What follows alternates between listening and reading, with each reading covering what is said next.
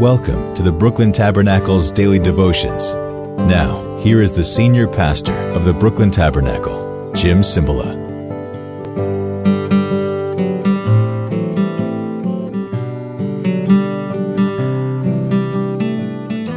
Ohio!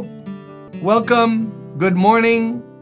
We're finishing up 1 Samuel. I hope you enjoyed. Have you enjoyed going through 1 Samuel and trying to pick out nuggets? I do this not only to be a blessing, but also that we would learn to read the Bible and meditate on it and try to extrapolate. I love that word. It makes me sound like I went to college. Extrapolate from the text a living lesson for today. It's a historical story. It's a historical narrative. That's what 1 Samuel is. It's not doctrine. It's a story.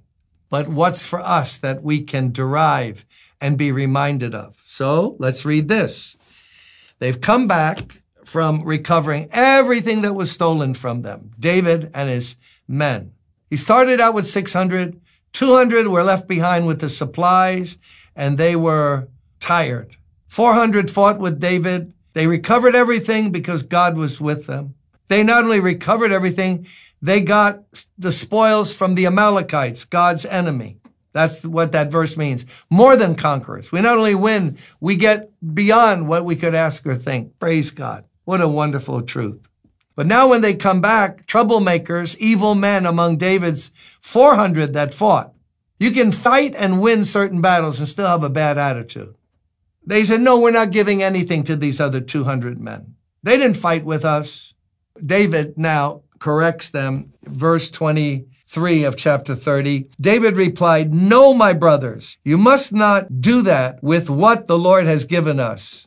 He has protected us and delivered into our hands the raiding party that came against us. God's protected us. He delivered into our hands. He gives all the glory to God. Isn't that good? There's a lesson. David fought and won, but he knew that God was behind the fighting, and God gave the victory. When God blesses and we win victories, don't strut. We shouldn't strut. God gave the victory. I know, but we fought. I know, but unless the Lord builds the house, they that labor, labor in vain. You win with God. And even when he calls us to be involved in the situation, all the glory goes to God. You know that song we sing here? You are worthy of it all. You are worthy of it all. Everything comes from God and is for God. You are worthy of it all. All the glory goes to God. Come on, wait a minute. Since I've been talking, my heart has beat 60 to 80 times a minute. Yours too. That's more than once a second. Look, that thing is just going. Look at it. Every heartbeat comes from God. And if you took one or two away, guess what? Muerte, dead. We should give God glory for we can walk, I can talk, my brain is working somewhat. And he gets all the glory. David gives him the glory. But who will listen to what you say? The share of the man who stayed with the supplies is to be the same as that of him who went down to the battle. All will share alike. End of quote. David made this a statute, an ordinance for Israel from that day to this. You get it? They guarded the supplies. They didn't fight, but when they got the plunder, it was all shared equally. Because everybody's important. Everyone has a part to play. I think of all the things I learned in my basketball career and playing sports. You see a guy go up, get a pass, and go up, dunk it backwards, or make a difficult layup, and he's fouled, and it counts. 3-point play in basketball. But who got the rebound on the other end? Or you wouldn't even have the ball. Oh, that guy got the rebound, boxed out, got the rebound. Now he threw it to the point guard. And the point guard went down the court racing, avoiding people. And he saw out the corner of his left eye, this guy was free coming toward the hoop. So he looked one way and passed the other. And now that guy got it and did the play I just described. And the fans only cheer, oh, look, he scored. But people who know the sport, no, he didn't do that by himself. The big guy got the rebound. The point guard brought it up, made a good pass, and he made the basket and was fouled. Everyone's important. So what's the point?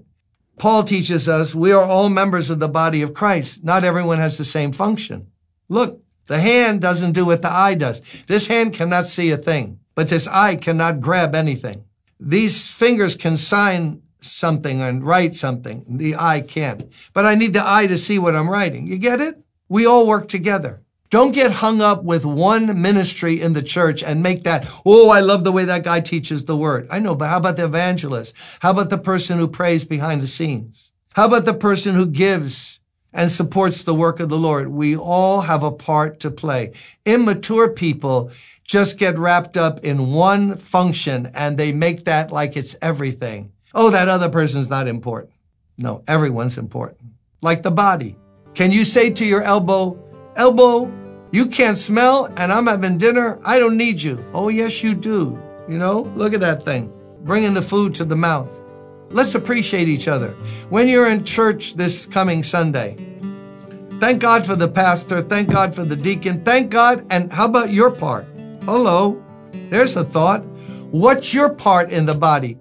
No part of the body is described in the New Testament as going to a building on Sunday and sitting for an hour every Sunday.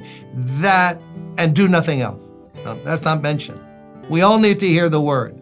We all need to worship together. But what's your gift? What's your function? What's the thing you're supposed to do? Go to God today. Don't listen to me. Go to God and say, you saved me for a reason. What's the reason? To make a living and go to the Bahamas once a year? Come on. God's got something more important spiritually that has eternal reward. Let's give ourselves to what God's called us to do. Mañana, I will see you tomorrow.